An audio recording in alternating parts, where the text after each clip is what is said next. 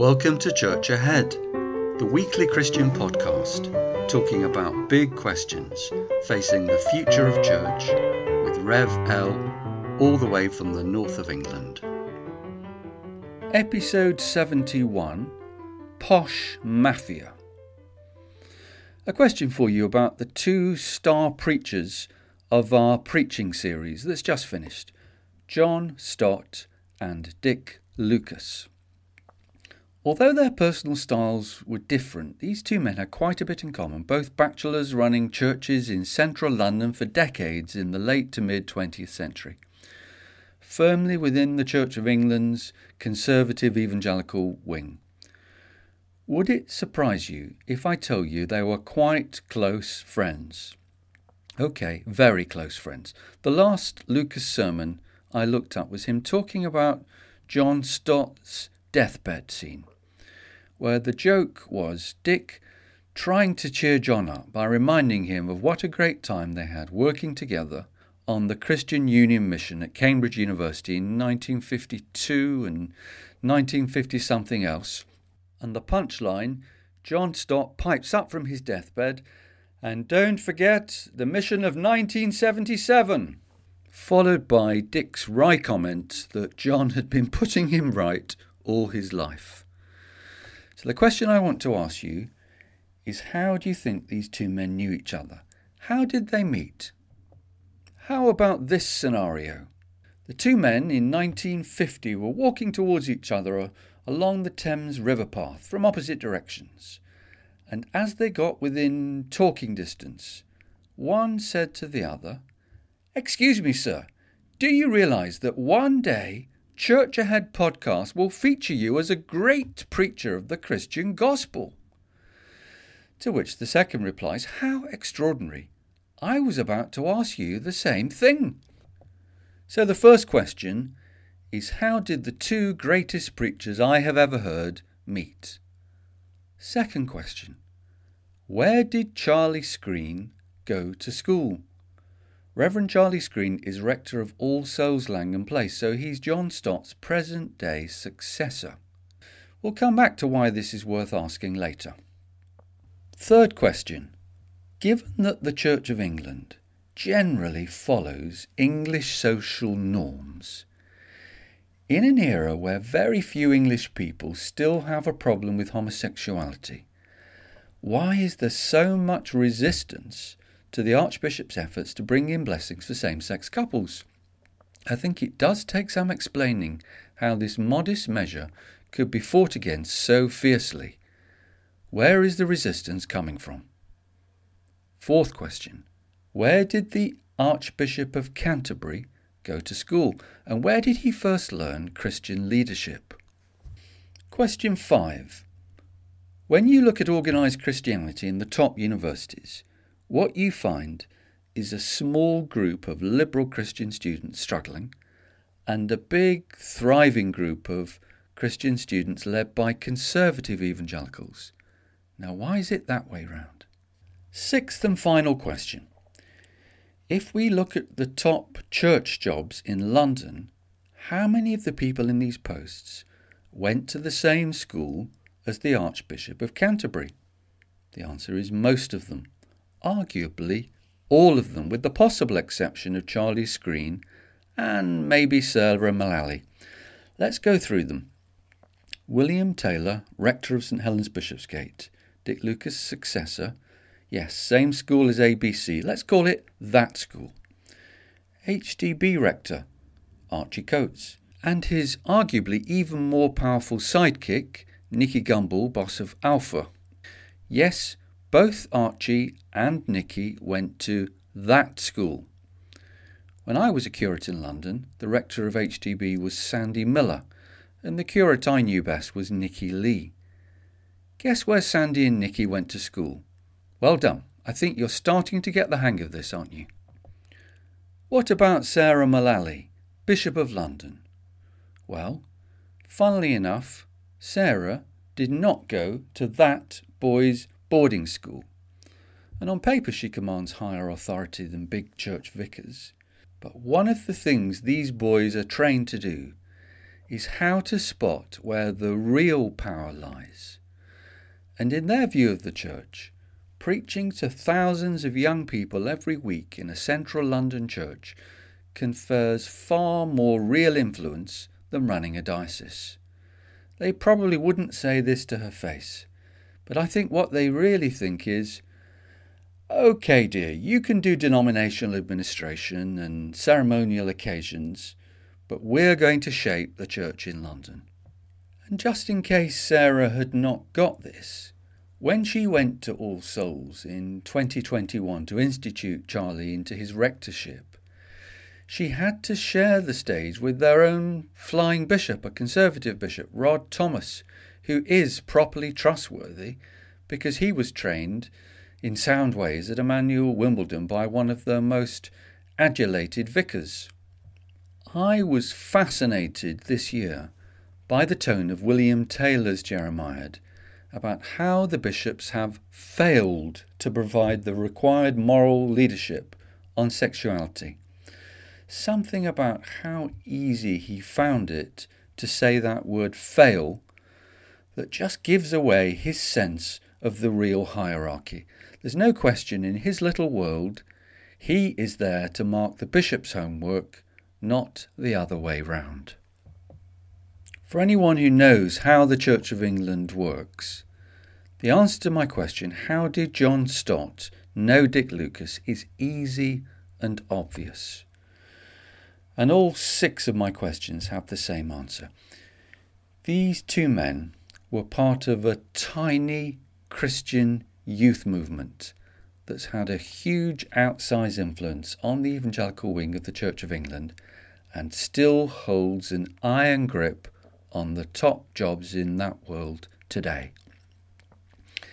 In the 1930s, an eccentric clergyman, Eric Nash, set up a camp by invitation only for boys at the top 30 or so English boarding schools. It was called Ewan Minster, after the Dorset village they took place in. Ewan is spelt I-W-E-R-N-E.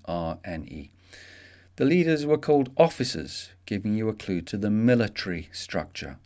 And Bash, as Nash was effectively called, discipled, as he would have put it, key boys from key schools. The camps were in the school holidays, but John Stott remembers his fear in seeing yet another letter arrive at school with Bash's handwriting on the envelope. He knew he was in for another telling off. Bash mentored his boys very closely. Some would use the word grooming. I suspect Bash provided a level of active interest and care for these young people that in humbler homes would more normally come from parents. Andrew Greystone has written a book about their most notable abuser, and it's not hard to see how their practice at the very least skirted the edge of grooming. Andrew calls them a cult. I'm not convinced by that cult word, but certainly they're a very close-knit little group. What Ewan Minster network, operating under the surface of the Church of England, reminds me of is the organised crime network of southern Italy. You probably know that a whole range of social and economic activity, from canning tomatoes to security protection, are manipulated and controlled by families of organised crime. So the word I'm drawn to in trying to describe the way Ewan Minster works is the word mafia. No, they're not criminals, although of course their critics often portray them as social criminals and theological criminals who undercut Christian values. But they often work underground and behind the scenes, alla Cosa Nostra. There are so many parts of church life where you see something and you wonder, why is that? And you realise what you're looking at is Ewan Minster in action. If you've ever had anything to do with the big churches in London or top universities and their Christian unions or any big evangelical organisation, then you will have seen Ewan Minster at work, often without realising it. Their numbers are not many, but their reach influence and power are massive. What was it Winston Churchill said about the Air Force pilots in the Battle of Britain? Never has so much been owed by so many to so few. Well, whether you appreciate or resent the contribution made by UN people, you will have been affected probably more than you realise. There's a lot of talk in church today about inclusion, equality and diversity, not least in the Church of England. In Manchester Cathedral they even have a monument to these values. Generally, I'm not that enthusiastic. I prefer to get on with life in a world that will always be unfair. I just take it as a given that life is unfair. You can never compensate for a child having bad parents, and you can do a lot of damage trying. So generally, I'm not very enthusiastic about trying to uncover injustices in church life. But the lack of inclusion, equality and diversity with this group is so extreme that Church Ahead has no alternative but to go investigative journalist for a while. So where did Charlie Screen go to school? Why should we concern ourselves with something so seemingly trivial as the childhood of one London cleric?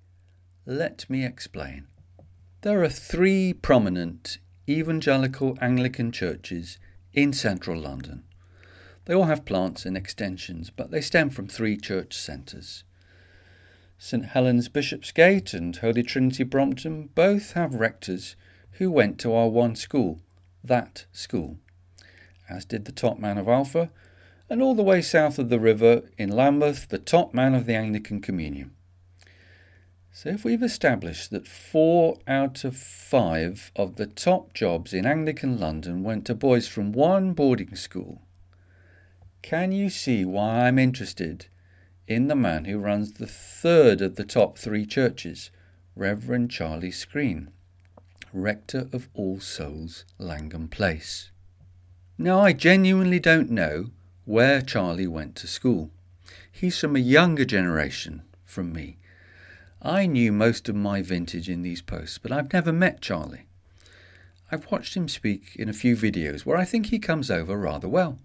I've nothing against him. I've no axe to grind.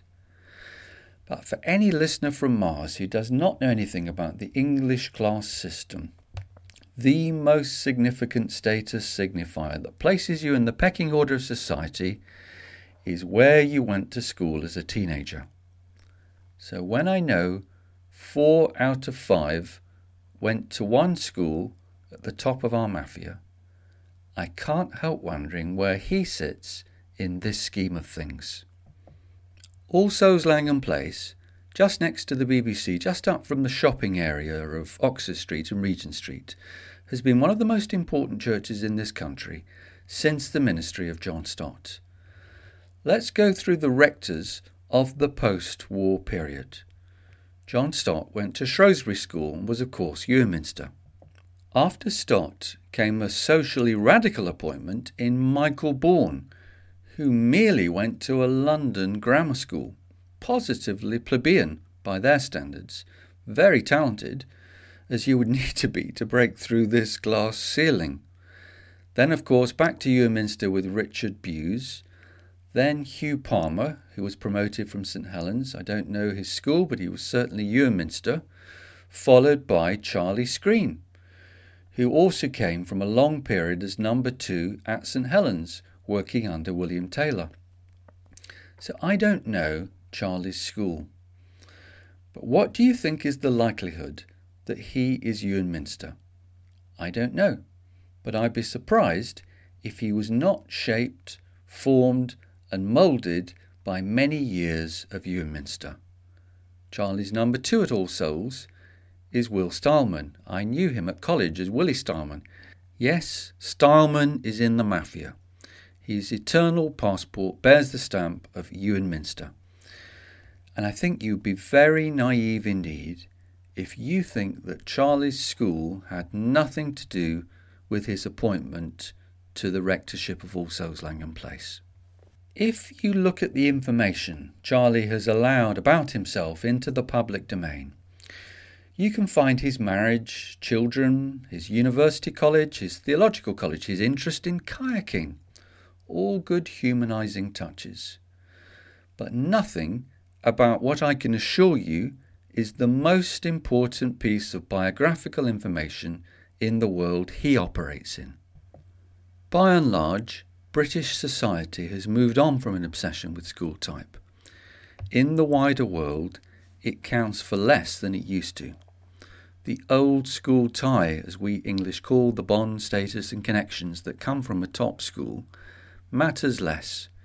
But if we've already established that most of the top jobs in the capital city established church are held by boys from one school, then it does seem that the church continues to see school as an important sorting mechanism for who you can trust to run a top church.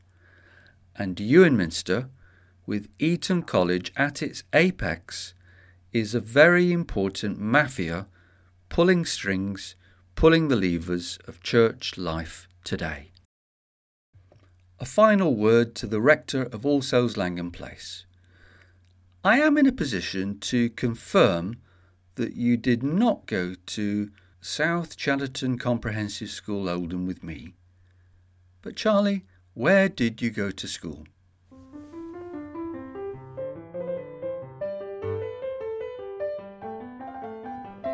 Thank you for listening to episode 71. Please join me next week when we explore Ewanminster's funny ways.